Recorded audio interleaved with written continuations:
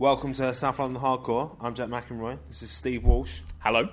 Our guest this week is Kevin O'Neill. Comics artist, best known for his work on 2000 AD, on Roadbusters and Nemesis the Warlock. His work with Pat Mills later on Martial Law. And most recently, his work with Alan Moore on the League of Extraordinary Gentlemen series. There are 100 plus episodes on southlondonhardcore.com, where you can also find details to the Monsieur Non t-shirt competition, which closes on Valentine's Day. Send entries to southlondonhardcore@gmail.com. Design a t-shirt with Monsieur Non on it, budding artists that are listening. We're on Twitter at SLHC, Instagram at SLHC, and Facebook.com/southlondonhardcore.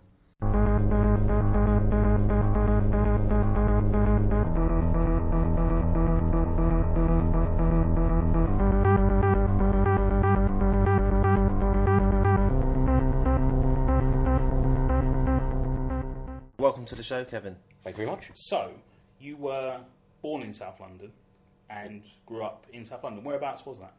I was right on the border of Chislehurst. So when I grew up, hardly anyone, when you say Mottingham, people think of Nottingham. I think they something misheard you. Oh, I know it. It's one stop away from my sister on the train, so... I'm sure it is. It's one stop away from everybody, actually. You know, it's one of those places that hardly anyone's ever heard of. It's right on the Chislehurst border, so me and my kid sister and my older brother would go playing over Chislehurst woods and ponds, and the caves were there as well, you know. So it's kind of interesting. It was interesting. It was very Catholic. It was a Catholic estate I grew up on. Went to a Catholic school, St Vincent's, get over in Mottingham, and then St Thomas More's in Eltham. So it's really been locked into that area for years and years. Because you're of Irish descent, aren't you? Yeah, my dad was. He came over when he was like 13 to South London, but never lost his Irish accent. My dad was the same thing. Almost traditional. Because I think when, particularly that time, when Irish people moved to London, they just hung around together, didn't they? They weren't mixing too much with other people, so it was a thing of you're only talking to other people with Irish accents. Of course, yeah. So it's not really going to... And he was a builder, and so most of the builders were Irish anyway. My mum was sort of mixed Irish background, and she come from Woolwich. And when I was growing up, Woolwich informed a lot of my work early on, because Woolwich in the 50s was a huge bomb site. Because my dad he'd been in a foreman in the Woolwich Arsenal just before the war, before he went into the army. And so Woolwich Arsenal was a prime German bomber target, so it was heavily bombed. My brother was machine gunned in his pram. I mean, the whole street was machine strafed by fighters, and, you know, my mum has she had loads of stories about the Blitz, you know, but my dad actually, I don't even know why I'm telling you this, but it's kind of curious. My dad relocated her to Tipperary to be safe with a baby, and she hated it so much being away from her mum and family. She went back to the Blitz and the bombs and the camaraderie, preferring that to rural Ireland. My nan did a similar thing. My nan was living in London at the start of the war and then went back to Ireland when the war started. But there was no work and she missed everyone. So she came back to London to work in an arms factory. Because that was the work that was going on at the time. So, yeah, I think it was not necessarily a universal story, but it was a thing that happened. And it seemed to be a kind of beloved time as well, because my mum's all her stories hinged around the Blitz, around the war years. You know, you'd imagine the strafing would sort of... it would bring it home Cast a long shadow. Maybe we'll go back to Tipperary, because no strafing. But I love the bomb sites. It's really weird. When we've shown bomb sites in the 50s in a black dossier in the League book, Americans thought it was unbelievable. They said it's unbelievable that many years, this is like the 50s, that many years after the war, but there's still bomb sites in London now. Yeah. Up near St Paul's, there are bomb sites. It's incredible. There's still pockets of bomb sites. And when you're a kid, you just absolutely love that, because they were like swimming pools, they were old bomb buildings, and you did all these dangerous things that totally, you know, you wouldn't get away with nowadays, you know. And it was all cool, you know. It's a great kind of bombed-out playground to grow up in. And it was my idea of Limehouse as well. Right. Fu Manchu, the Sax Roma stuff I read as a kid. My idea was because I'd never been to Limehouse. I thought it looked like Woolwich, kind of creepy and blasted and full of weird tattoo shops and old kind of one-legged mariners, which was what Woolwich was like when I was growing up. It's quite a creepy old place. But I was very disappointed when I actually researched Limehouse. I found all these old photos, period photos, and it was nothing like Woolwich. It was actually quite respectable, and the Chinese community just sort of assimilated, and it just didn't look like but of course, the Limehouse of your imagination. So I made it print much... legend, and that's the way to go. Absolutely, yeah. The last thing you want to do is just copy out very dull pictures. It's too disappointing, isn't it? Yeah, I mean, as you say, Americans, because Pearl Harbor aside, they weren't bombed or bombarded during the Second World War. The idea of... And they don't leave buildings standing for very long. America tends to tear everything down, and it starts to get a bit dilapidated. They knock it all down, put something new up, and there's no... Whereas Britain, it's just like a coral reef, isn't it? And London is just like one thing built on top of another. And even London Bridge, passing through it tonight, I was amazed by how much Victorian bits and bobs are still there. And kind of still got soot stains and steam engine markings and stuff from decades of being near the station. And I like that. I actually really like the way London is. You can walk through history, you can walk through a period. Whereas New York, there's bits you can get an idea of what it used to be like, but not very much. Yeah. It's hardly anything. And I went to Los Angeles a few years back, and went to a gas station, and it had a plaque on it because it's been up since 1967. Fantastic. They were blown away by that. Like, that's been in the same place, and you're like, yes, okay. But Tesco's older than that, isn't it?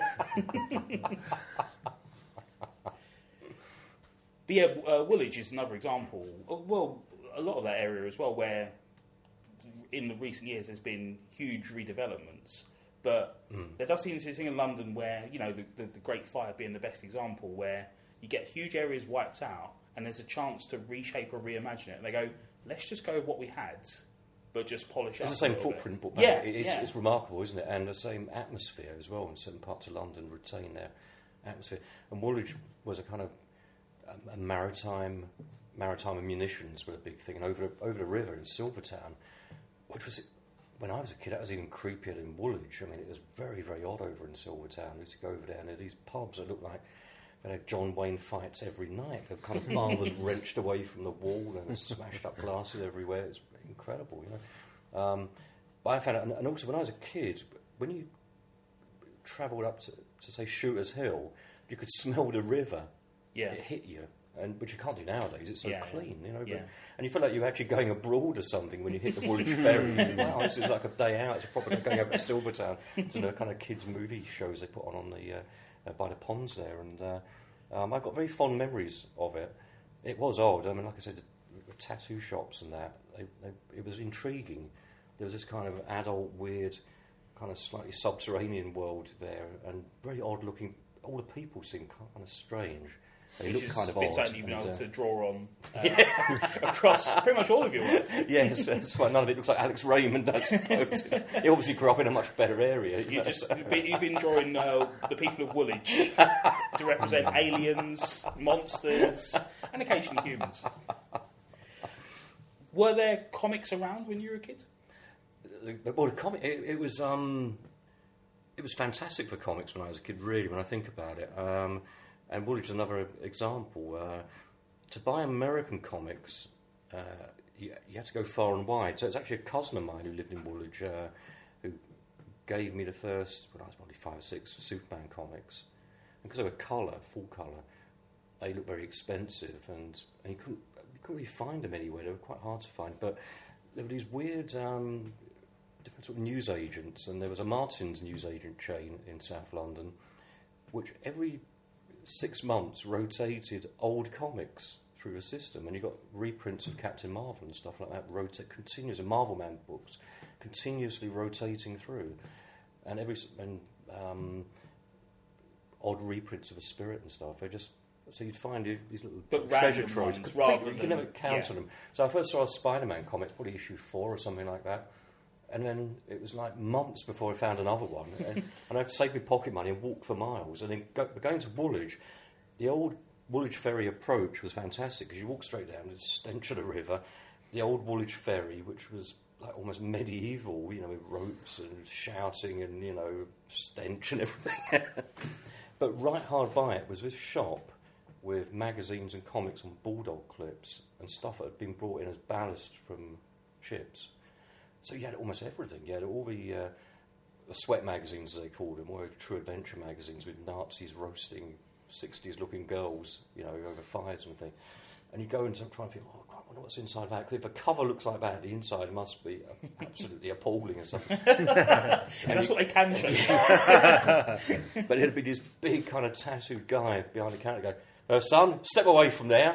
Stay over there. So it was years before I actually looked in one, and they were completely boring, of course. They sold themselves on the cover. But up on the clips, they had DC Comics and Marvel Comics and Archie and Harvey and all kinds of odds and ends. And it was a treat. I'd walk to Woolwich, that's quite a few miles, to buy comics and then haul them back. And there was no sense of a community. There were no conventions. I wasn't even aware of fanzines. There was none of that stuff.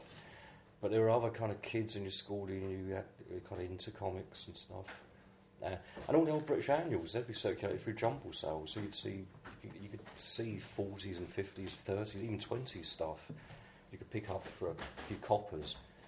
As you suddenly kind of pick up all this knowledge about, Tiger Tim and things like that, Buffalo Bill annuals, and it was great. So it was like a kind of this huge education, and Mad paperbacks. I think Mad must be the biggest influence on British comic creators of all time, of our generation. Because when we bought the Son of Mad and Ides of Mad and all those things, you saw Super Duper Man, you suddenly thought, God, I really want to do this. These are the greatest comics of all time. And they were banned in our school. I mean, just having Mad on the cover made them banned. This is really, really, really bad for you, So it was Mad, James Bond books and X films, Catholics frowned and all that stuff. But huge influence. Well, of course, with Mad as well, it's an anthology title, isn't it? So with other comics, you're getting one artist, one vision. But with Mad, you're seeing, up to a dozen different artists. All of whom are brilliant. At that point in particular, they just had the best artists going, working on it was comic. And what I loved about them is you could go back and reread and find stuff hidden in the corners and all that Bill Elder and Bollywood, all the detail. And and even if you didn't always get the American references, because they were setting up shows that were often not transmitted in Britain. So I don't know, Howdy Doody, I had no idea, but you kind of looked at it and thought, that's pretty weird and it's quite funny. So that was terrific. And of course, Bollywood drew all these very sexy girls as well. So I think that added to its being on the kind of banned list. We weren't allowed cleavage or anything like that. But it's also an odd time for, I've mentioned this to people, it's an odd time for British comics, because in the late 50s, probably from the early 50s to late 50s, certainly when I recall, because it was ex-servicemen creating comics, they had this serviceman sensibility. So you would see these strange scenes in like a Paddy Payne type comic strip, of men in bars with obvious hookers in split dresses standing around and sort of hustling. And it's actually quite odd when you look back on it. That's really strange, but they were just drawing what they remembered. And it was so innocent in those days, no one really took any notice of it. It was just left alone. And then years later, it became incredibly strict. You couldn't do anything. There's hardly any women that appeared after a certain point, just because it was combustible. But it was an interesting time, and we all just... any of my contemporaries, we all had more or less the same experience. Scattershot American comics, really catching up on a lot of old weird British stuff, plus the Valiant and all those things that were current. That's the thing with the American stuff, there was no distribution. It does seem like the story was if you were near docks or anywhere places were being delivered, that was the golden spot to be in, because as you say, they turn up just as part of packaging materials and no one really knew. Yeah, it was literally ballast. They sent over American comics as ballast. In fact, when I started in comics, I was told to get out almost immediately. I went to see the editor of TV Comic, who said, "You're wasting your time, son, you're wasting your time. Those American comics you like, they come over as ballast. They're not worth anything. The whole business is being replaced, television's replaced comics. There's no future, get out." And that was like 1970. Well, it does seem comics has been sort of written off and had its death foretold almost since it was invented. As far back as I can remember, it's always been written off, and it's everything new that comes along is writing off comics. So I mean, it probably had it in radio, movies, and then television was a big one. Video games. Yeah. You know, I don't know. I mean, almost everything is writing off comics, but it just persists, doesn't it? Because I mean, it is just an elegantly simple medium. It is just so straightforward, and it's more or less done the same way as it's been done for more than 100 years or so. Which is what I like. And you can do them on your own. You can do them as fanzines as well. Absolutely, yeah. Anyone can do a comic. Yeah. It's very hard to do a movie. Very, very difficult. Or to do television, but you can do a comic. Yeah, you get one piece of paper, you fold it in half, you've got 4 pages. Yeah. You've got a cover and you can do 2 pages of story. Off you go. And that's why, like, in the early days as well, when we were doing fanzines, actually the biggest shift was probably when photocopiers come in, affordable photocopying. Because if you can imagine before that, I remember IPC, when I was very young, I had a photocopier, I swear to God, it was like as big as this room. It was gigantic. It had to be operated by a special man. You go and hand him the pages and he'd write it in a book. Well, there's a scene in Mad Men, the TV series, where they get their first photocopier, and they spend half the episode trying to work out where to put it, because it's like, as you say, the size of a room. They're like, I don't know where this is going to go, and it is this essentially like a printing press, isn't it? Yeah, absolutely. Yeah, but when I mean, in the early days, we actually went to proper printers. I remember that because it was before photocopying became common on the high street. So you'd go to a printer, and if you had a bit of downtime, he'd run off your fanzine for you. And I remember the one I went to in Brixton when I was living there. It was the poor guy. He'd turned down Time Out. They offered a deal when they were first started to go 50-50 with him, and he thought it was a bit of a risk. It's gone now, I imagine. Yeah. It's hard to bounce back from that.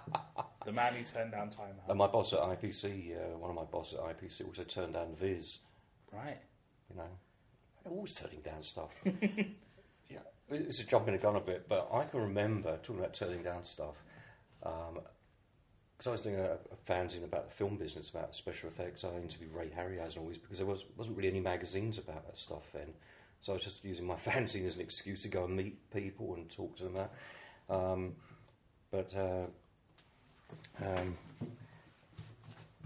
I got to know a lot of people around this area, around Wardour Street. So I'd go into the different film companies, and they're all very friendly in those days, the early 70s. They'd give you stills for movies, and they'd contacts and producers and people, and they didn't care as any publicity was something to them.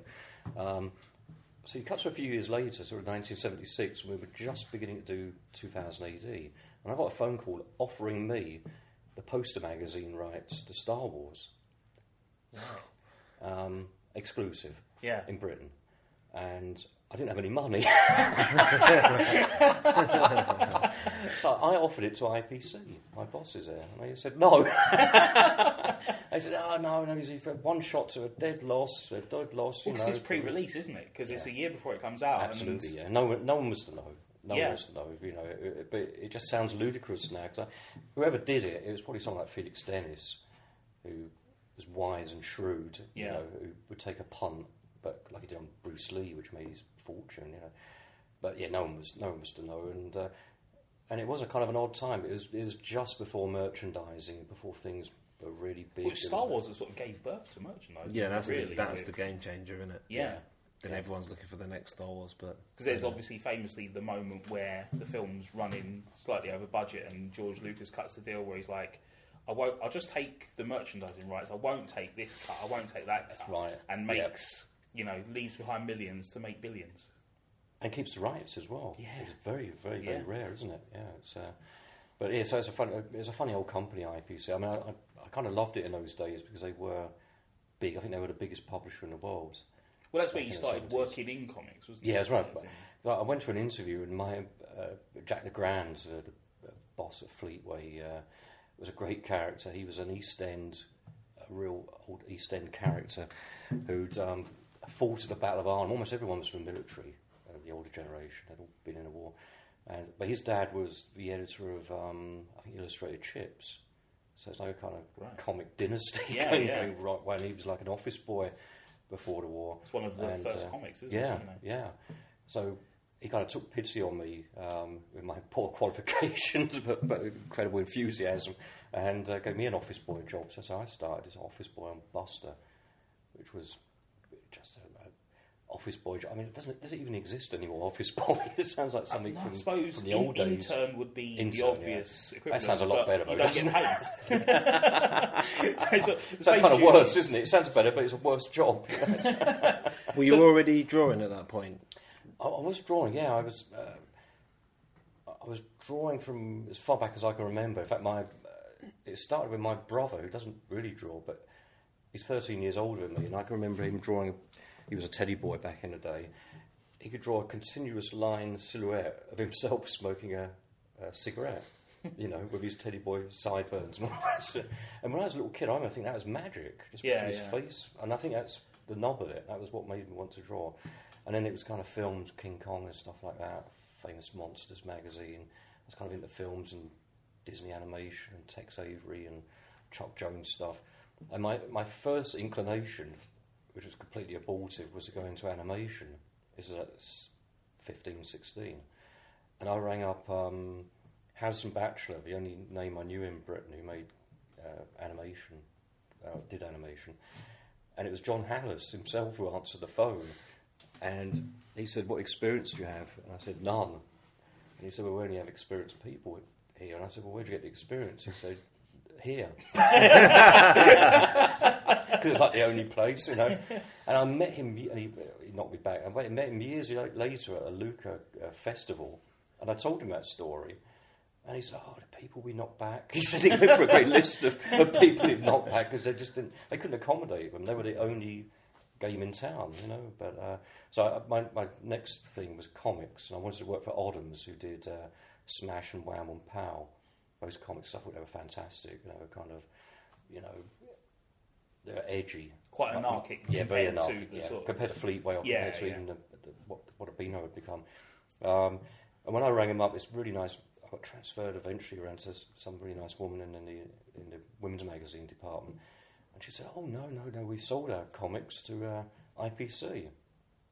I'll give you a name." And she gave me Sid Bicknell's name, and he was the editor of Valiant. So, for a long-winded way, I ended up phoning from one of those old phone boxes, putting tiny bits in and stuff, And eventually got an interview, and I went up there, and I just kind of begged for a job. Really. But it was great. And the honest thing was, when I first started, and they started to give me little art jobs to do, I was pasting up Billy Bunter strips and looking at them thinking, I remember reading this when I was a kid, and it was old then. It was probably a reprint then because everyone's wearing spats. It was just really bizarre, Were you doing the illustrations for the fanzines, or was it purely? I was doing it, because when I started, there was Deskin and Steve Parkhurst. They were all working up there on Bob Painter around the humour department. So there's Whizzer and Chips, Core, all those sort of things. And you had a lot of those guys they were years ahead of me, but there was a kind of camaraderie of people interested in comics, which IPC didn't like. It just didn't like. If you were in comics, you weren't to be interested. You saw that as a stepping stone to Shoot or Woman's Realm or something, but you don't stay there. You don't want to actually do it. So they just thought we were a load of freaks, and because everyone was long-haired and hippie as well, it made it even worse. All the old-timers, the military guys, absolutely hated us. They just hated us. Yeah, I mean, as a generation gap goes, that's got to be the most extreme. It was a colossal gap. Because, you've got, as you say, the old generation, it's not just the old generation, but they served in a war. And it was, it's that famous scene from, I fought in a war for you. And then they saw what came next, and it was, why are these people growing their hair long? This is not what I fought for.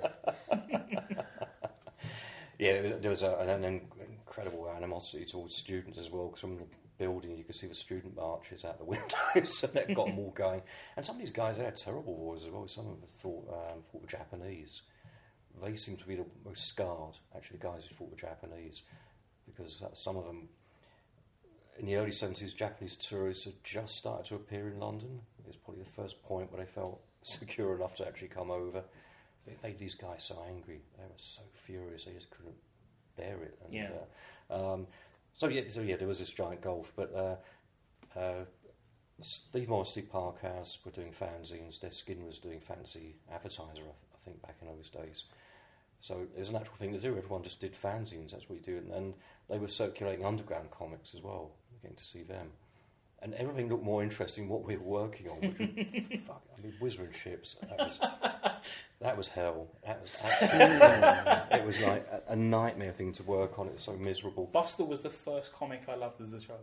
Yeah, well, actually, I read when I was a kid. I bought the first issue of Buster when as a kid. You know, Right, when it first came up, and it was big, and it had Son of Handicap. That was the original premise, wasn't it? Yeah. Until Reg Smythe saw it through a gasket, you know.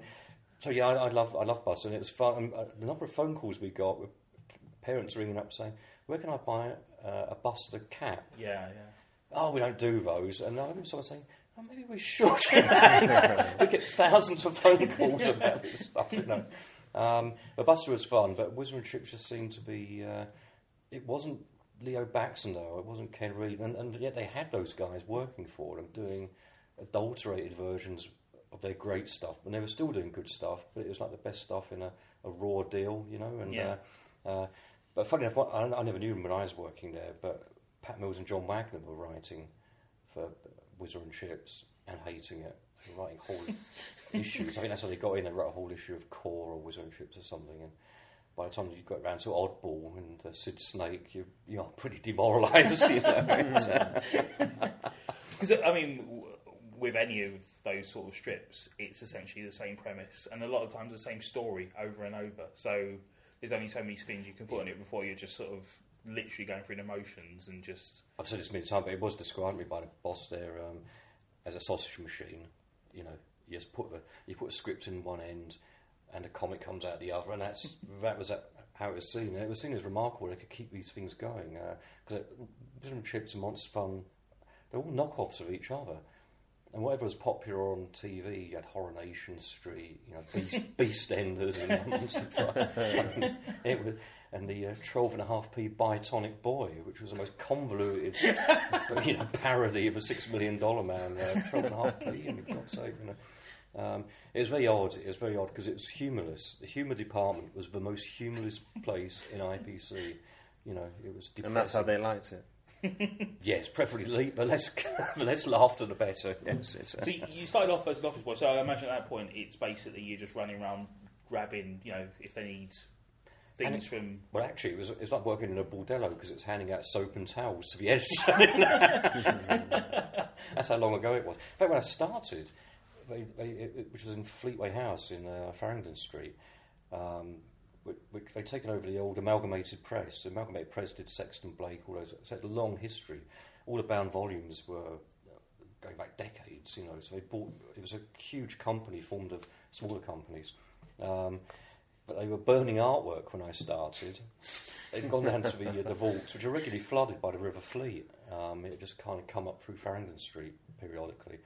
And we were getting kind of fed up with it, so we started burning artwork.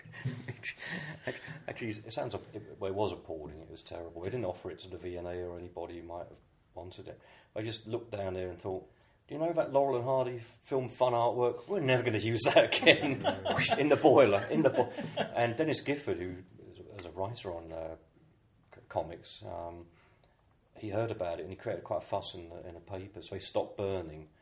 So it just went on to neglect, which was using it to stuff up the drains that were kind of overflowing and things.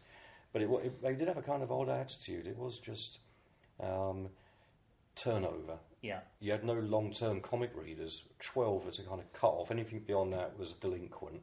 And we don't want their money. Students, we definitely don't want their money. They're trouble. They can just get lost, you know.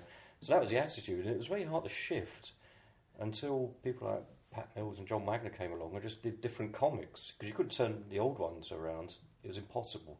They were set in stone. Yeah. So, you know, you had to kind of do new stuff.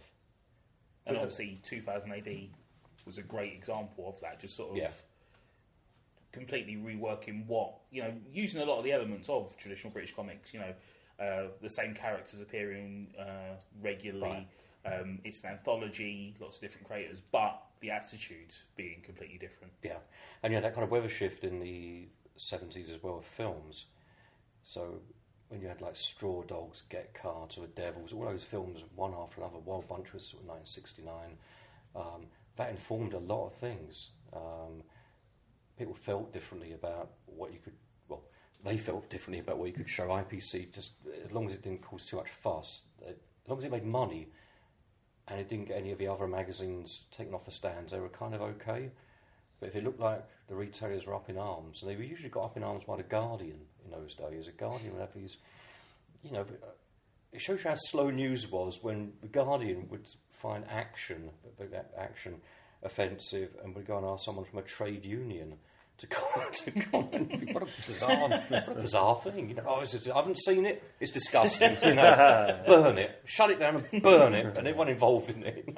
Yeah, it was Action that got the first sort of controversies, wasn't it, with the sort of hooligan strips and Hookjaw and all those sort of... Yeah, it was like it's a kind of pre-Video Nasty, comic Video Nasty. It was before video, but the merciful thing was for 2000 AD was we had some trouble, but then videos come in, and Video Nasties absorbed all the heat from the press. They lost interest in comics kind of after that. It's been hardly anything, has there, really? I mean, not to the same degree. Where on Nationwide they had Frank Boff tearing up comics action on Nationwide, it's quite interesting. It's rather than technology supplanting comics, it sort of caused a distraction. Let comics just sort of like, we can do what we want now. We're never going to do anything as bad as... We're not doing a Texas Chainsaw Massacre, we're fine. I don't know when the parents started. They must have started getting up in arms at some point in the 60s, because when I started there was a house rule book on grammar, and you couldn't have Clint and Flick. There were all these rules about what words you could and couldn't use because of problems with lettering running together and stuff like that. There's nothing about artwork or storytelling, and there's no rules at all about that, none whatsoever. It was all the words. But then you had, for a few years, I guess there'd been firework issues where, like, the Eager Beavers would be pushing, fireworks through an old lady's letterbox. And that was seen as actually quite bad. It's not something you really want to... And I remember famously, I think on Valiant, there was a cartoon strip showing kids using a refrigerator as a spaceship. And I abandoned a refrigerator on a dump, but they were getting inside it and closing the lid, pretending it was a spaceship.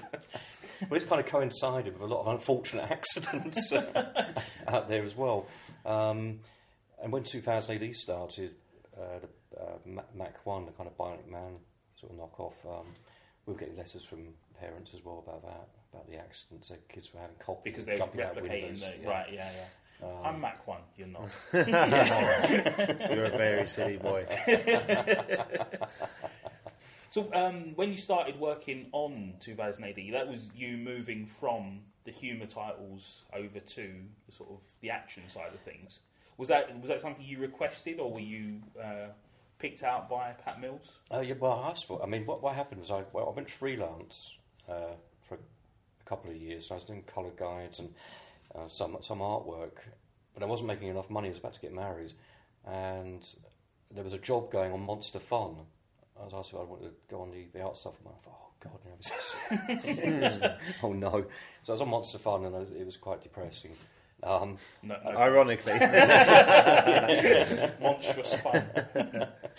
But I heard about this publication that was causing a bit of a new thing, a new project called JMP 13, Juvenile New Publication number 13.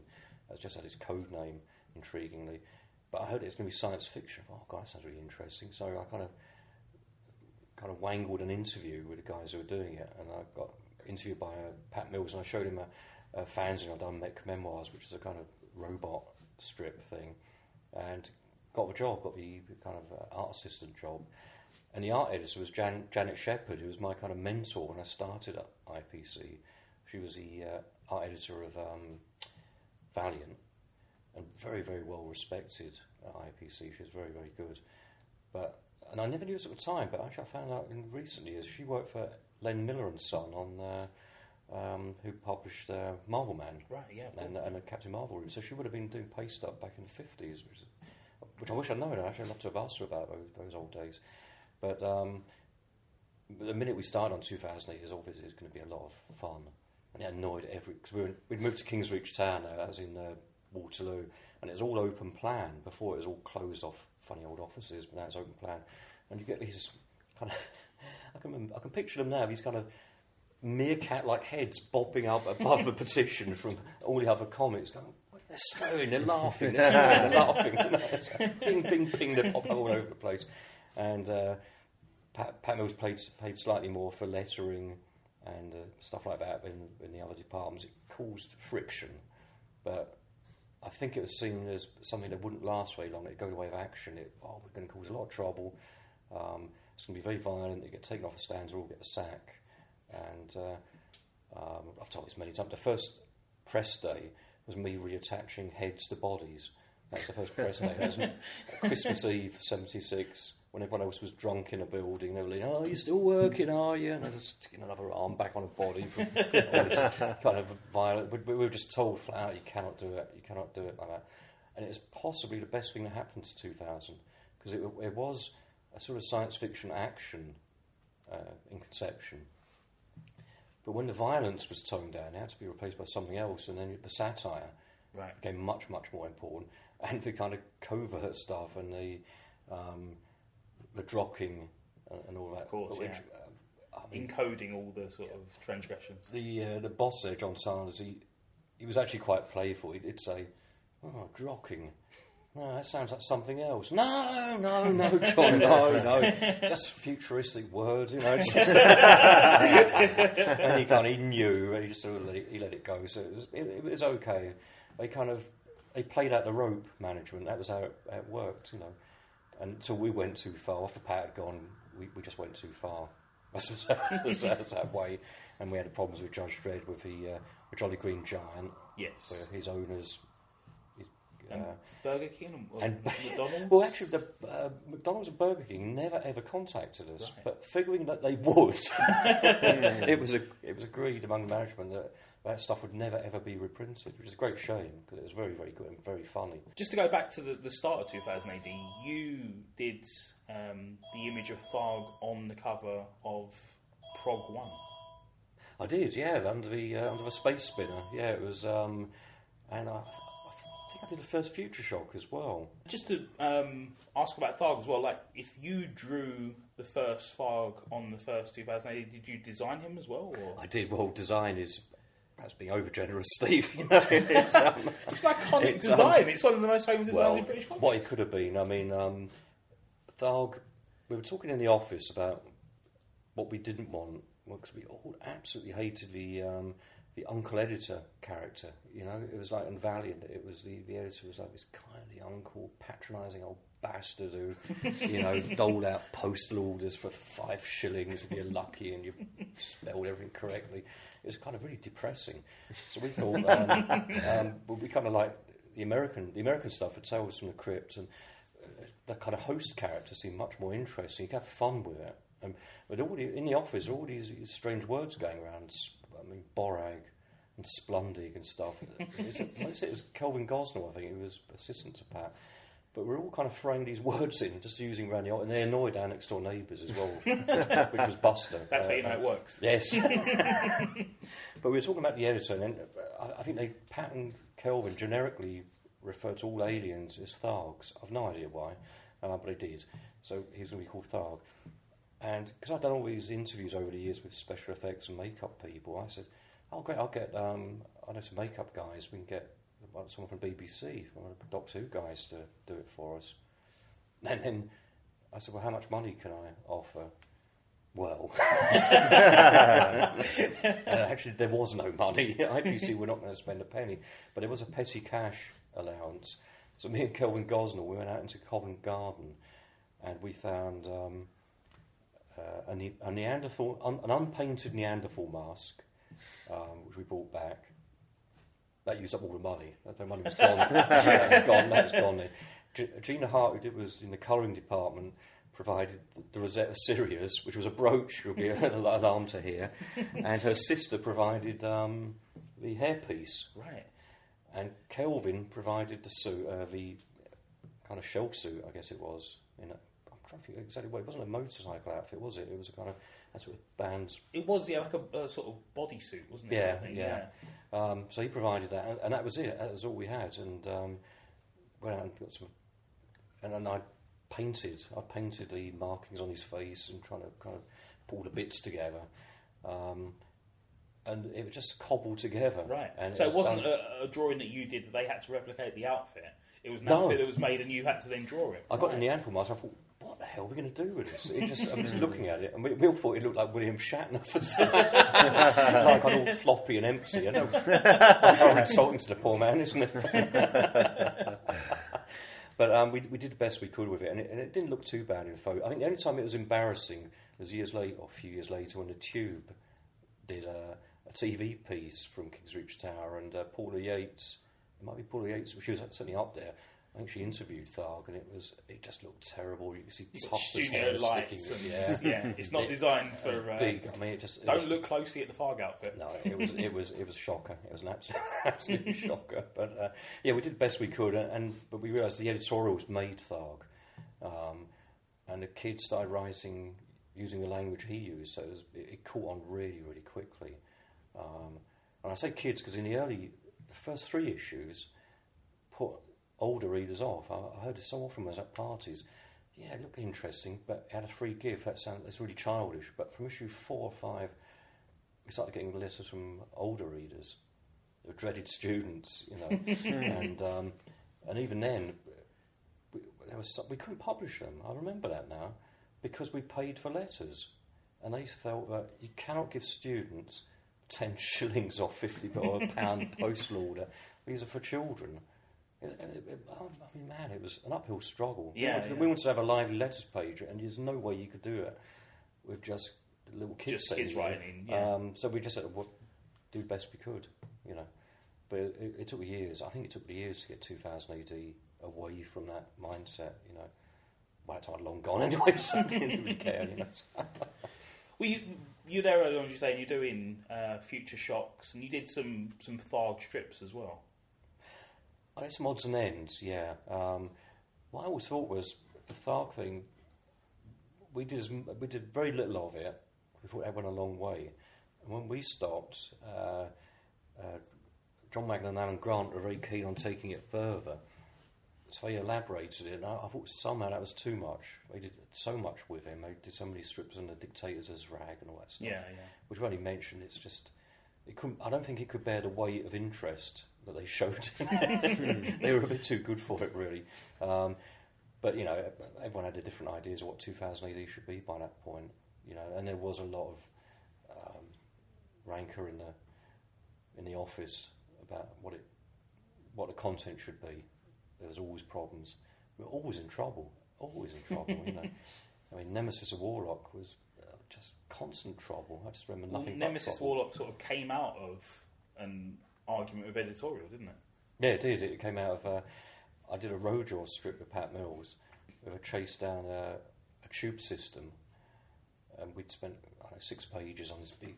We wanted like a 70s car chase. We wanted to do something elaborate, and the managing editor said, if it had more time to have it redrawn, he would have thrown it all away.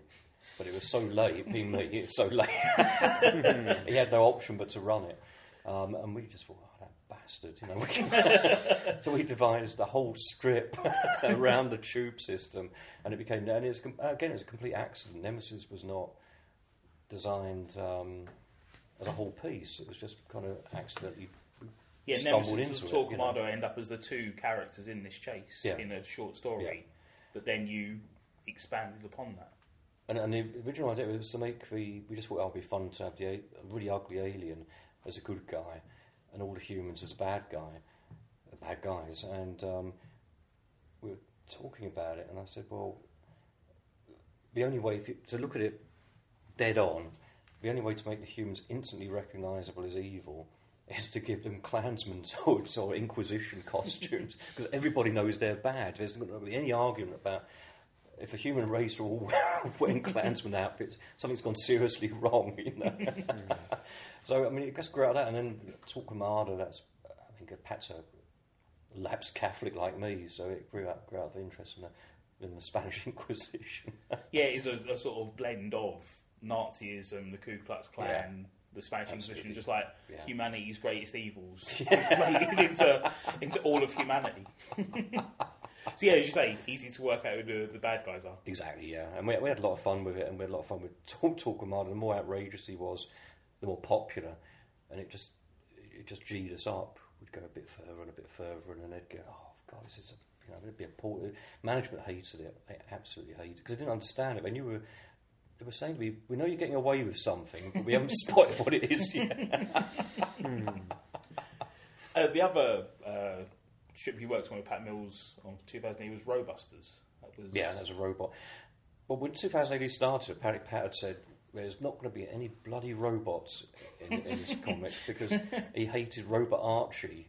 Robot Archie goes way back to the 50s, and it was when I was a kid, I hated it as well because it was the only robot strip, but he wasn't like a proper sentient robot. He had these two prats who go around with a remote control box, making him walk and talk, and I think that's really disappointing, isn't it?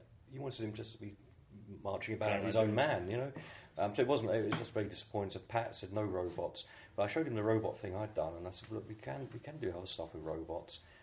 And he suddenly becomes the robot writer. He's the man to go to, for robots. He kind of got into it, and then we realised rather sneakily that we could have robots blowing up. We could have arms and legs flying off. Oh, this is quite good, isn't it? So it just got more and more manic until again the management just said, "Oh, they were wise to us. They were wise to what we were up to." So we throw back and you creep it up a bit more. As you went on as well, you sort of became more involved in the arts editorial side of things as well. You become the not artistic director. What would be the title? Well, I was kind of I was offered the art, kind of raised to become the art director of art editor of Star-Lord. Star-Lord was like an upmarket knockoff of 2000 AD. Which was the way IPC thought. 2000 AD was successful. We'll do a knockoff, and eventually we'll roll one into the other. We don't really care which one it is. We'll merge them. And I didn't want to. I loved 2000 AD so much. I didn't want to move. So Jan Shepherd told me I was a very silly boy. It's a great opportunity, So she moved to Star-Lord, and I became art editor of 2000. And then we were kind of left to get on with it. Which is when the Jolly Green Giant stuff happened, and your watch, my watch. Yes. So yeah, we kind of ran with it. We had a lot of fun. We just laughed. We laughed our arse off. We lived and breathed it as well. After work, we just talked 2000 AD. But eventually, of course, the happy days were over, and it just became torturous. Going to management every week and getting these ludicrous alterations to do. Got sick of it, so I just went freelance. Was it while you were arts editor that the credit cards came in? Yes, I did the credit cards. Yeah, well, that was another one. That was a big bone of contention in the early days. There was a credit. If you look at the very early issues, Massimo Bellardinelli has a credit on Dan Dare. Dan Dare, oh God, I hated that strip so much. We just couldn't win on bloody that. I think, as Pat said, if it was called anything else, it would have been quite popular, but we were stuck with having to put Dan Dare in. Well, Dan Dare only worked in the 50s, early 60s. It's almost impossible to do anything with now, and the name is, unless you're doing a retro thing, it's kind of Spitfire pilot fantasy stuff of Britain in a space race and going to Mars and Venus. And it's very hard to make it work. But anyway, the way we tried to do it, or it was... Before I arrived, what they tried to do was, what if David Bowie was Dan Dare, and you kind of bolted all his bits together, and you give it to his kind of crazy Italian artist. It was very good, Bellardinelli. But anyway, he agreed to do it if he could have a credit. So he had an art credit for him, no one else. Right. It was the same as my first job in comics was whiting out signatures. That's my absolutely first job. That was always the thing, wasn't it? They didn't want no credits, kids to get attached to creators, because then it gives creators power, doesn't it? That's the thing. Absolutely, yeah. You get letters coming in, and people are buying it on the basis of the talent, and the talent suddenly have... And they knew who was popular. They knew a certain prime artist, but they didn't want them to know. It's a very, very bad thing. And also they had this ludicrous idea that rival companies would steal them. Rival companies knew who they were anyway, and they were stealing each other's creators. But anyway, when we were left to our own devices in this kind of weird time, I devised this credit card thing, this kind of jokey thing, and stuck them on a whole issue, and with some trepidation went round to the managing editor And he came back, Bob Bartholomew, the man who famously folded the Eagle, Frank Bellamy, you know, he's big proud man. He said, "Oh, yes, no problem. What are these things? What are these?" I said, "Oh, it's just a bit of fun, Bob. We'll run them for a couple of weeks. If the kids don't like them, we'll drop them." "Oh, fine." That's how we sneak them in. That was good. It was a good day's work. Yeah, absolutely. That was because you did get a lot more letters about individual people, and it made people feel better about doing their work as well. But it was also a cultural shift, wasn't it? It became then the default thing for artists and writers to be credited in the comics, which which hasn't rolled backwards, has it? No, it's a permanent thing. But there's always a big difference between British and American comics. And Marvel, the great thing when you were a kid, when you first saw those books, was it felt like a lot of fun reading them because you knew, and they were kind of jovial about the bouncing ballpen, wasn't it? It was that whole thing of you got to know the creators as characters themselves, and there was no sense in IPC comics that the different comics even spoke to each other, or there was any relationship or anything like that. It was these little fiefdoms across the department. The closest you had was Whizzer and Chips, where you had like two comics in one comic, and there was this like fake rivalry between the two. Oh, that's right. Yeah, it was. Kids and Chip-Heights. Chip-Heights, yeah. But yeah, even then, it sort of... You liked it, didn't you, Steve? You liked it. It's okay, confess. You know. Another interesting artistic thing, we did an episode about sort of South London comics and comics in South London a while ago, and we talked about 2000 AD, obviously, with its being located in South London. Right. And one of the things that we talked about and loved was the conceit of Tharg's nerve centre being at the top of this office block, and the office block actually secretly being a spaceship that you'd occasionally see being launched off. Every so often there'd be a thing where Tharg had to escape, or he'd have it ready to go. Where did that come from? Was that I thought it was brilliant. It was in place when I started. Cause I started a few months after I'd begun work. I mean, Pat had a long lead time. You had something like a year to develop 2000 AD, which is very, very unusual. Almost never happened again, I wouldn't have thought. But I think it might be Doug Church, was kind of a crazy roving art editor who worked at IPC. Kingsbridge Tower was a new building, but all more or less just moved in there. And looking at it looked like a still from a towering inferno or something. It looked quite impressive for those days. So I think it was Doug who suggested it, and it was in a TV ad. I don't know. I mean, it's probably on YouTube. The old. I think it is about on YouTube. Yeah, I think we found it at the time. I think there is a kind of probably a crappily done 10x8 photo of Kingsbridge House shooting off into space. But it was a great conceit, and we used to occasionally get kids turn up who wanted to come up and see Tharg's control room. Much of a disappointment, There's no art drawings wandering around. But it was a great idea, and it just. And I think it actually was Doug Church who named Megacity as well in Judge Dredd. Right. It was his idea to have a megacity, all linked up cities becoming one big megacity in America. So he was coming up with a lot of stuff, but everyone was throwing ideas in. It was a heady old time. And then when you had people like, who I knew from a little earlier, like Dave Gibbons and Brian Bolland, who'd worked on Power Man for South Africa and things like that. Everyone was in their kind of 20s and was eager to break out, because there was nowhere. British comics, there was nowhere to really go. The same creators did the same strips for years and years, and the only way in would be if you could ghost them. So you had to do a house style. You had to kind of match Mike West and Eric Bradbury, all these very good artists, but there were no new styles coming in. And if there was anything new, it was foreign, because it was cheap. Yeah. And they had these fantastic artists on the Goals comics that they got from South America and Italy and Spain, who they were paying, relatively low rates to, but it was big money for them with the exchange rate, and getting brilliant artwork, better than anything we could do. It's just absolutely astonishing, But what I think we brought to it was it brought it back to being British, as well. Sensibility, that's the thing, isn't it? Also, some of that kind of flavour of American comics, and also can't underestimate underground comics as well. I brought a big stack in to show Pat and Kelvin when they started 2000 AD, and I couldn't believe it. I don't think they'd seen them before, and Slow Death and all the rest of them. I mean, they were really, really quite striking. So they had an influence in their own way on 2000 AD. Because there's a huge sort of thing that runs throughout 2000 AD of the grotesque, isn't there? You know, totally, yeah. The mutants in Judge Dredd, you know, across all the strips, and that was something that you hadn't really seen before. You know, if you did have, you know, you used Dan Dare as an example of the archetype, and there you've got, you know, the Treens are alien, but it's sort of exaggerated human features, isn't it? Rather than them being grotesque monsters, they've still got very sort of clear humanoid look to them. And this is a kind of an inverse snobbery as well. I do remember reading years later, I hadn't realised it at the time. I knew there was a kind of... I knew that people up there didn't like The Eagle, because it's always been referred to as the greatest British comic of all time. And that. The Eagle had great strips in it,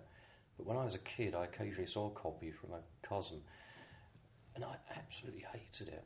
I hated its middle-class, mealy-mouth kind of scout holiday atmosphere and all this stuff that was good for you. You had to kind of swallow all this crap, you know, about Winston Churchill to get to Heros the Spartan. You know, you couldn't have one without the other. It was, and I remember IPC or Fleetway hated it, and I think it's because comics at Fleetway and Amalgamated Press, those companies, DC Thompson, Scotland, are incredibly working class. And there's a real class war kind of thing going on there. There's no middle class atmosphere at all up there. And I think there's a great book called about film fun by I think it's Graham King and Ron Saxby. It's a marvellous book because what it explains, film fun began in the 1920s, and it actually created this idea of kind of back alleys, all those familiar things in British comics of kind of gas lamps and stripy lighthouses and the seaside holidays and Laurel and Hardy strips, which set in Britain with them being hard up, but then kind of finding a £50 note and picking up a couple of dolly birds and going for a big slap-up meal. And they explain the origin of the slap-up meal as well, which grew out of... These strips are written a lot by East End guys, working-class guys, who knew what it was like to be hungry as kids. And the idea kids would have then as a fantasy was too much food to eat. Yeah.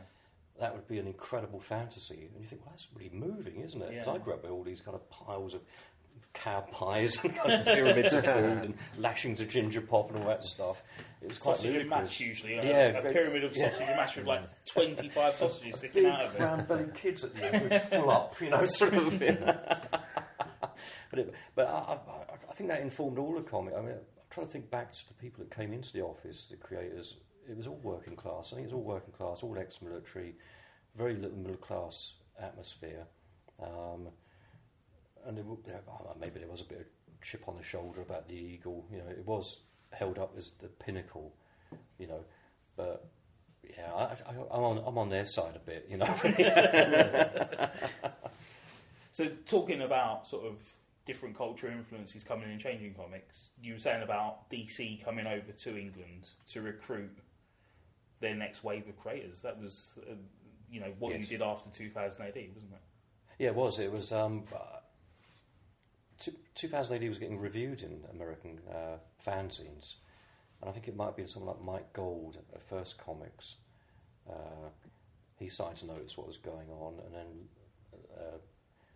Len Wein and Marv Wolfman, they noticed, and they were kind of picking up British stuff. And the first person to really make it was Brian Bolland, because he had an obvious American style. You know, they could obviously place him. And then Dave Gibbons, and that's for the same reason, I would guess. You know, they had this history of loving DC comics, a style that would fit right in. By the time they got around to me, it was well, what would you like to do? And I just gave them a list of things. And I said, haven't you got anything we still publish? You know, it was all Metal Men and Spectre and Black Hawks, all these strips I'd like to have done. So I wasn't really a natural fit. But we did a book called Metal Mosaic, which was more like a continuation of our 2000 AD work, Pat Mills. So that was sort of fun. But I never fit comfortably into the mainstream American thing. There was nowhere to put me. We did some Mega Men strips. Which, I did, yeah. You know, it's a good fit because you know it's aliens, so you know you can sort of cut loose a bit, and then you know notoriously, he did the Green Lantern annual, which is the story's Tigers, isn't it? Yes, and it's more story. A remarkable strip for a number of reasons. I mean, there's what I imagine Alan thought of as like a throwaway element where he talks about the Blackest Night, that then 25 years later they get pretty much 18 months of stories out of it, wildly extrapolating on what that could mean. But the thing that I found really amusing about it, just reading about it, you drew the art for that story and it was sent off to be approved by the Comics Code Authority, but they had some issues with it. Yeah, well, I got a phone call from the editor, Andy Helfer, and he just said, we've got a problem with a Tigers story. The Comic Code have a problem. I said, what do I have to change? He said, nothing. I find it all unacceptable. He said the art style is actually unacceptable for a code book. So I couldn't wait to ring up Alan and tell him I was so pleased, Because that's the thing. There were elements in the story that I think editorial knew. There's like scenes of like aliens being crucified. Yeah. Was there an element of putting that in to take it out so that it would, to put in too much? No. I think we just. See, I think we forgot about the Comics Code because, in a way, I remember seeing those little badges, those little stamps when I was a kid. I think, approved by Comics Code. It sounds really important, doesn't it? But when I was in America about a year later, I asked Archie Goodwin if I could visit the Comics Code. Well, actually, I asked him if I could read the Comics Code because I've never actually seen a copy. I've heard about it. And he had to search the whole of DC to find one copy, a dog-eared copy which he gave me. And I had a phone number on the back, and I said, well, I want to go and visit them, because I kind of pictured as these old ladies with rubber stamps going, well, that's okay, and that's not. I couldn't imagine who on earth does that job. What a weird job to have. Thousands of pages would have gone through there, and physically they were looking at the actual original artwork as well. It's like a big operation, wasn't it? But I rang up, and it's kind of. They obviously don't get many phone calls. What do you want? So I'm a British artist, just visiting in New York, and I'm really interested in the Comics Code, and I'd like to come visit the office. There's nothing to see here. There's nothing to see here. My dream was shattered. But from what little I know, it's financed by Archie Comics. I think to protect themselves, to protect the Archie brand. Yeah. And I think it was more or less financed by the other companies. I think it's just to head off any kind of federal kind of involvement in censorship. It came out of the whole sort of Wortham scare of the 50s, and I think at that point it was a thing of there was concerns about distribution. If you didn't get Comics Code approval, certain distributors wouldn't take the books because they were seen as. But obviously, by the time you and Alan are working on Green Lantern, this distribution's transformed in terms of how it works, and you've got the sort of direct sales system, and you've got specialist comic shops. So, in the end, they put the comic out without the Comics Code Authority, and the world continues to turn. I know, it made absolutely no difference. And in fact, it just reminded me of, before I started work on 2000, one of the samples I showed Pat Mill was I did these terrible poster magazines, which I got offered the poster magazine, a Star Wars thing, by the way, Legend Horror Classics. They were adaptations of Hammer films, mostly. There's a few original ones. Guy who lived near me in Stockwell did a horror magazine, I think called World of Horror, Canadian guy, and he hit on this in the early 70s that poster magazines were a big thing, a really big thing. Like I say, Felix Dennis made his fortune with those things, and in the early days, so they're all the Bruce Lee, the Kung Fu things, and Olga Colbert, the gymnast, all kinds of weird 70s stuff going on. All their poster magazines. So we were doing horror poster magazines, but I fell foul. I did one, I don't remember which one it was. It fell foul of something I'd even forgotten about until just now. There's a parliamentary act against horror comics. I think it's still on the statute books. And someone waved a copy of Legend Horror Classics in Parliament, saying, and that sort of ended my poster magazine career. Are you working on the next one? How far you got? Stop it. But it's good that you managed to outrage your site on both sides of the Atlantic. Yes. Good work. I'm proud to claim the fame. Yes. So after working for DC and you're running with the Comics Code Authority, you work again with Pat Mills on martial law, which you can almost see, knowing that story, martial law is essentially about a man who goes around hunting superheroes. Was there an element of you taking your revenge on the superhero industry? No, that was very much Pat who. And it's only because Pat grabbed a completely different background to me. He read Biggles books and I love Edgar Wallace and Dennis Wheatley and stuff like that, I guess. He didn't really see comics and he didn't see superhero comics, so he only saw them as an adult, which must be quite strange. So when he saw Green Lantern, I mean, the name alone makes almost no sense, and then the look and everything about them, and what he called running on one leg characters, heroically running on one leg. And so, but it's his idea. We were talking about doing something because we'd done Metalzaic and it had bombed. It's a huge hit in Brazil for some reason.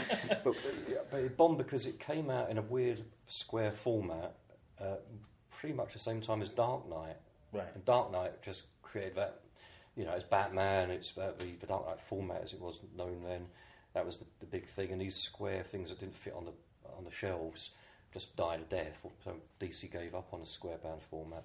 But we'd done that and it hadn't worked, and we'd done a role-playing magazine, Dice Man at IPC, which was a huge amount of work, and the returns on that were really poor. It wasn't worth the effort.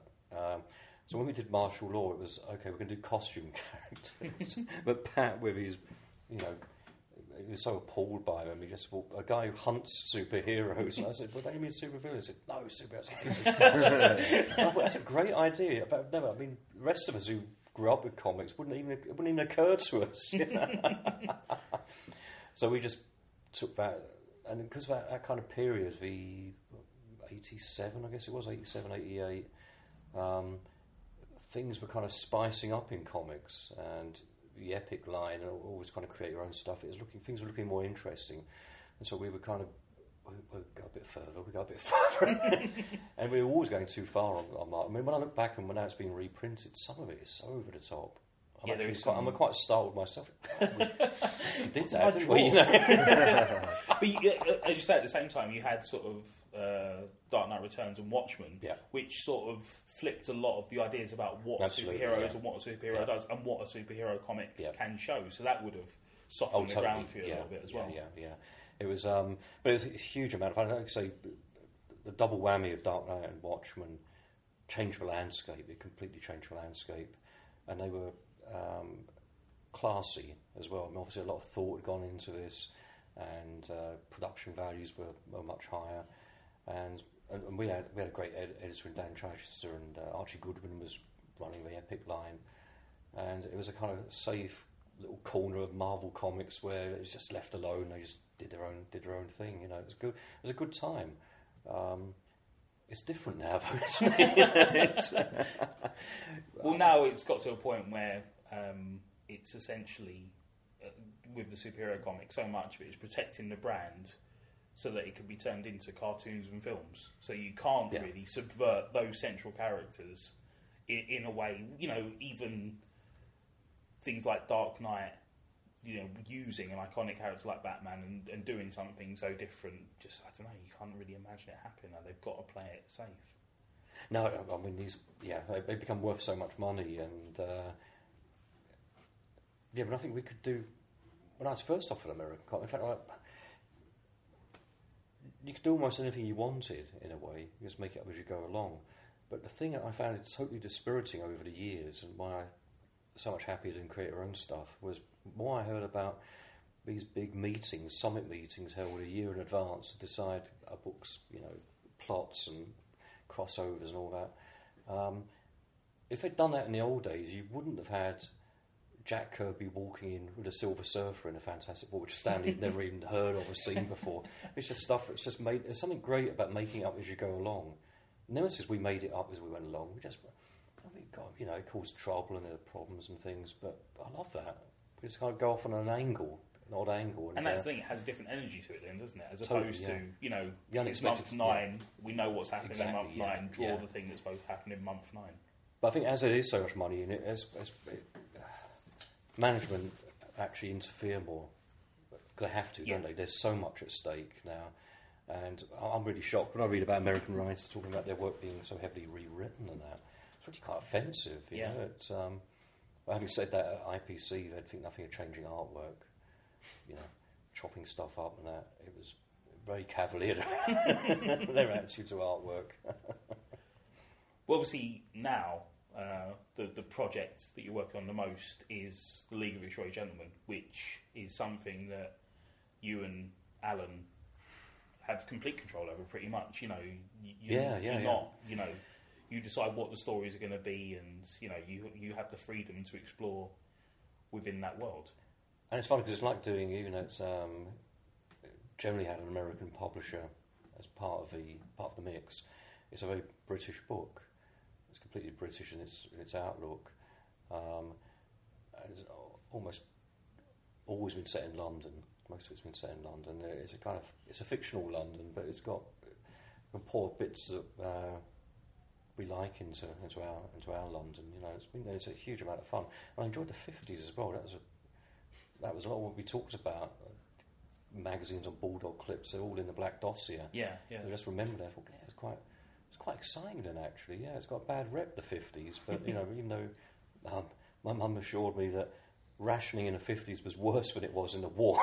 There's actually even less on sale when there had been in the war, and it was kind of poverty-stricken. Then you had this kind of big burst of energy in the 60s,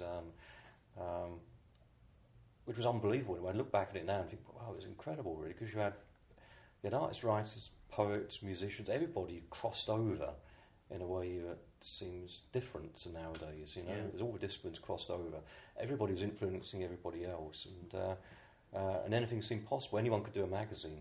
Just do it. That was the kind of ethos, wasn't it? Just get on and do it. And fanzines as well. I have great respect for people who do fanzines.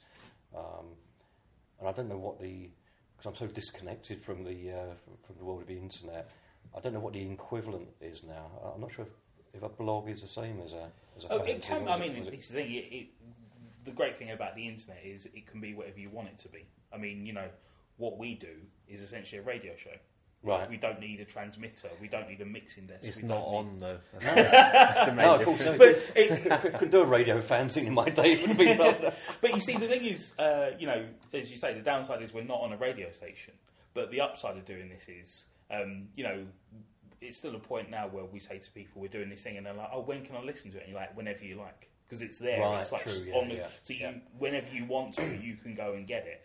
So that's blogs. You know, you do get people who just write about a particular TV show they like, or a film series they like, or comics they like, and so they're still there. And you know, again, it is the democratization of the whole thing, where you know it's still not because you need a computer and internet access and whatnot. So it's still not quite as reasonable as, you know, getting your bits of paper and typing it out and drawing it and photocopying it, but yeah, I think the impulse is to that there to celebrate things that you love, and that's the important thing. How did the League of Extraordinary Gentlemen come about? Well, how I heard about it was via a comic shop. It was a comic showcase just down in Charing Cross Road, where Paul Hudson, who used to run it, he just mentioned to me one day, I hear you're doing a new project with Alan Moore. I hadn't spoken to Alan for months, you know. So I heard about it, you know, via that route, by gossip. But I just had a reason to ring Alan anyway about something else. And at the end of the conversation, he was like, something you might be interested in. And he ran this fantastic idea. And I said, yeah, I'd definitely like to do that. And it just happened. There was just at that point, there was no script. There was a synopsis, quite a detailed synopsis. And but the core concept's so strong, isn't it? It's such a great idea. It's such a great idea, yeah. It's because all these characters do feed into the pulp characters and the superhero characters, so you can see a natural progression. But the more we got talking about it, as we were working on it, introducing other fictions just seemed kind of fun as well. But by God, it's a colossal amount of work when you go through the decades, you know, and a lot of work evading problems as well. Of course, yeah. It gets more problematic. But we were thinking, I suppose it was thinking of it as well, like, because we grew up with Mad. When you see things like, I don't know, the Mad comic opera, which you probably couldn't do nowadays, and possibly, you know, of all these characters, all these fictional characters standing next to each other. There's something very pleasing about them all interacting. I suppose Family Guy. Family Guy still. I mean, I've seen Charlie Brown as a crackhead. You know, I mean, I don't quite know how that works. I'm sure we couldn't do it, but you know, parody. It's not parody, not parody. Yeah. So yeah, grew out of that, and I think, I mean, originally, casting my mind back, it was just going to be one serial, as opposed to one serial, but then that begat the second serial, and then the Black Dossier was just something, a tiny little idea that grew into a big thing, and so it's just got bigger and bigger. And Alan could somehow hold all of these different dynasties in his head, so without referring to notes, which is it's a very simple idea, just sort of going, what if these characters from fiction teamed up to fight other characters from fiction? But then, as you say, with the end of like the second series and Black Dossier, it's suddenly a thing of, what if all of the characters from fiction ever were connected with all the characters from each other? And you're like, right, okay, this is, you know... And it is just... it's quite awe-inspiring to sort of think about and just consider, let alone when you're reading it. I mean, it's just overwhelming. You know, Jess Nevins, I think, has done the world a great service in his annotations, and drawn in so many. Oh, yeah, absolutely. I've forgotten that. Actually, no, Jess deserves a lot of credit. Actually, so when we saw the first book he did, we looked at it. God, there's a lot of this. I didn't quite realise it's insane. Yeah. But then the idea, but what I know, there's been criticisms as well of somehow that we might just be doing like a Where's Wally book for people know-it-alls or something. But the idea has always been, it doesn't matter if you don't recognise a shop front, a shop name or a newspaper title is from an old movie or something. It doesn't actually matter. It is just texture, really. Yeah. But if you do, it is quite funny that there's references to old Bob Monkhouse movies. I've watched an awful lot of old British movies to get sweet wrappers and things. You know, just one fictional toothpaste thing which I could put on a hoarding or something. But it's worth it. Whiskey Galore, I think. There's a Dream toothpaste. It's stuff from I'm All Right Jack, and there's loads of it. But it's fun. It's actually fun. And as you say, it's not a case of the story and the characters there. But you know, if you want to sort of look in the corner, it's just a bonus. Yeah, that was always the premise, and we enjoy it. But like I say, it is a lot of work. It is a lot. It is a bit mental. No, in fact, it's very mental. Is the legal side of it, is it problematic? Because you don't want to spend sort of months writing something, obviously, and illustrating something that you then have to sort of edit. Yeah, it's like a blindfolded man negotiating a minefield at night with a stray cat roaming around as well. You know, so it is a problem. Because part of the problem is, I suppose, that if you're the age we are, when you grew up with Mad and those things, and it seemed kind of laissez-faire, but you know, it was fair comment on characters, and you could do. But now, because as I said earlier, some of these things are such valuable brands that there's like armies of lawyers just looking for anything. Oh no, you can't do that. You can't do this. Can't do that. So. But it'd make the whole world joyless if no one attempted it. I mean, because the premise of the book is we do fictional worlds. Yeah. So we've got to keep supplying the fictional worlds and just try our best. And we put a lot of work into avoiding problems. And obviously, you get past the 20s, you're going to hit problems all the time. You know. Yeah, with the first two books, obviously, it's Victorian. Yeah. So you've got a pretty sort of free hand there. Yeah. The first two books as well, you know, just to bring things back to the core of the show, both feature South London locations quite prominently. Yes, they do, yeah. I mean, you know, once you're involved in MI5 and the Secret Service, Vauxhall comes into play because of, you know, that is the location of MI5 in real life. But obviously, your and Alan's take on the MI5 building is a lot different. It's basically a Freemasons' fortress, isn't it? It is. I think that's a fair comment. Yeah. Well, actually, I went down to the Terry Farrell building because Alan told me it's kind of interesting around there. And when he said interesting, I suppose he meant you are observed all the time. You're walking around that building, as I suppose you'd expect, you know. But it's loads of tourists there. But what I found fascinating was a camera swim. I was taking photos of it, and the cameras all sort of swivelling. They all swivel on you. But I was noticing there were kind of fake tourist couples as well watching you, sitting on benches watching you. They're pretend tourists. And I didn't go to the restaurant there. Alan told me about the spooks hang out. I haven't been there yet, but I found it's kind of interesting. It's got its own atmosphere down there. But it was actually quite near the FedEx depot I used to use as well, so I could drop the artwork off, and be on their CCTV cameras. Were you ever approached while you're photographing the building? No, sadly not. I'd love to have been hauled in, beaten up to have a better story.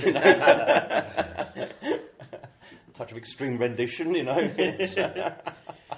in both of the first books, the Thames itself is central to the story. You've got the sort of the airship hidden under in what we would think of as the Rotherhithe Tunnel in the first book. Yes, and yeah. The Thames is a battleground in the second book. Yeah, well, I was always interested in London's history before we worked together, and there's always opportunities to do. It is, like I say, it's a fictional construct out of London. So even St Paul's of the original great model. It's not actually the St Paul's that was built. Yeah. But it's such a modest difference. You'd have to be kind of into it to notice it. And in the second volume, where we see the railway track with Moreau and the animals carrying a crate. It's a broad gauge. I don't know if anyone's ever really noticed, but it's a broad gauge railway. It's what should have been built. Actually, it's much more comfortable with a big broad gauge, but it's more expensive. But so I put in stuff like that because that's an alternate history. We could have had this broad gauge railway, which is much more comfortable, bigger carriages, but we didn't. We put in our skimpy little narrow gauge one. So it's stuff like that, and I had a really nice time when we did the War of the World stuff. I went down to Woking. Which I've never been to Woking before, and I was wandering around looking for the sand pits where the tripods were supposed to have landed, or where the Martian cylinders had landed, and went into this pub called the Bleak House, and I talked to a couple of locals, and they said, "Oh yeah, mate, you go over the road." And I said, "Oh, that's a private house." "Oh, doesn't matter, just walk straight through there, never mind, just walk straight through, the sand pit's just there." And I said, "If you get lost, we'll give you a lift." And I said, "I don't have a mobile phone then." "Oh, I'll take mine." What a friendly old pub, So I went over, I had a good old mooch around the sand pits, and I like Woking, and it's the Necropolis Railway used to run there from Waterloo as well, carrying bodies down for the cemetery. And I think there's the first Muslim temple might be in Woking as well. And No, I found the experience quite entire. In fact, that's a great thing about League in those days, was just the amount of places you could kind of wander down to. And I took a trip down to Thames, which I'd never done even when I was a kid. I took a boat trip. So there's a lot of field work that you actually do. Yeah, it all ends up looking nothing like what I was looking at. Yeah, because it just sort of feeling it gave me of kind of integrated into a story, and an idea of space as well in terms of what's where.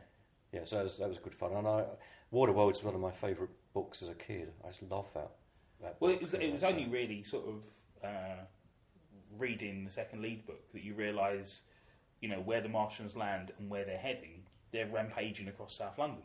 That's the thing, isn't it? That's where they're heading. They sort of land south of London and they're heading towards, and particularly in League Volume 2, the Thames is turned into a battlefield as well. So you've got sort of South London as the battlefield. The Thames is a moat protecting north of the river, and obviously at the end of the book, South London essentially sacrificed for the greater good, which must have been lovely for you as a... Quite right, too. That's what we would have expected. I'm kind of a bit OCD on that particular one on the research. I remember going through War of the Worlds with a fine-tooth comb, plotting out where every single cylinder landed and how many tripods were in each, how many got blown up or disabled, and then sending Alan a big list of all this information, which we could only use some of it. And also there's an interesting detail we'd never got around to using, which was they brought semi-human characters with them, and they were kind of vampiric. They were feeding off these... But there was a kind of vampire thing which we just didn't have room for. Right. But it was an interesting nod to a Mina character. But...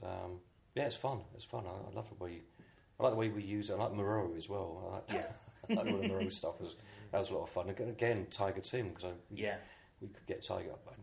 Hardly anybody would know who Tiger Tim. You have to be about 100 bloody years old, like I am, to know who Tiger Tim was. But he has absolutely no recognition, does he? Yeah, they're great scenes as well, aren't they? Because there is something particularly disturbing about these kids' characters that have this sort of sinister aspect to them. You know, Rupert the Bear and Mr. Toad, but you don't want to get in that car, do you? So. I always found Rupert the Bear creepy when I was a kid. There was something very, very creepy about that world. It was because it was drawn so sedately, but you got elephant-headed men and stuff. And obviously with the later League volumes, as the story expands, the sort of scope expands, so it moves away from London, really, doesn't it? I mean, in Black Dossier, we get as far as Birmingham. Right.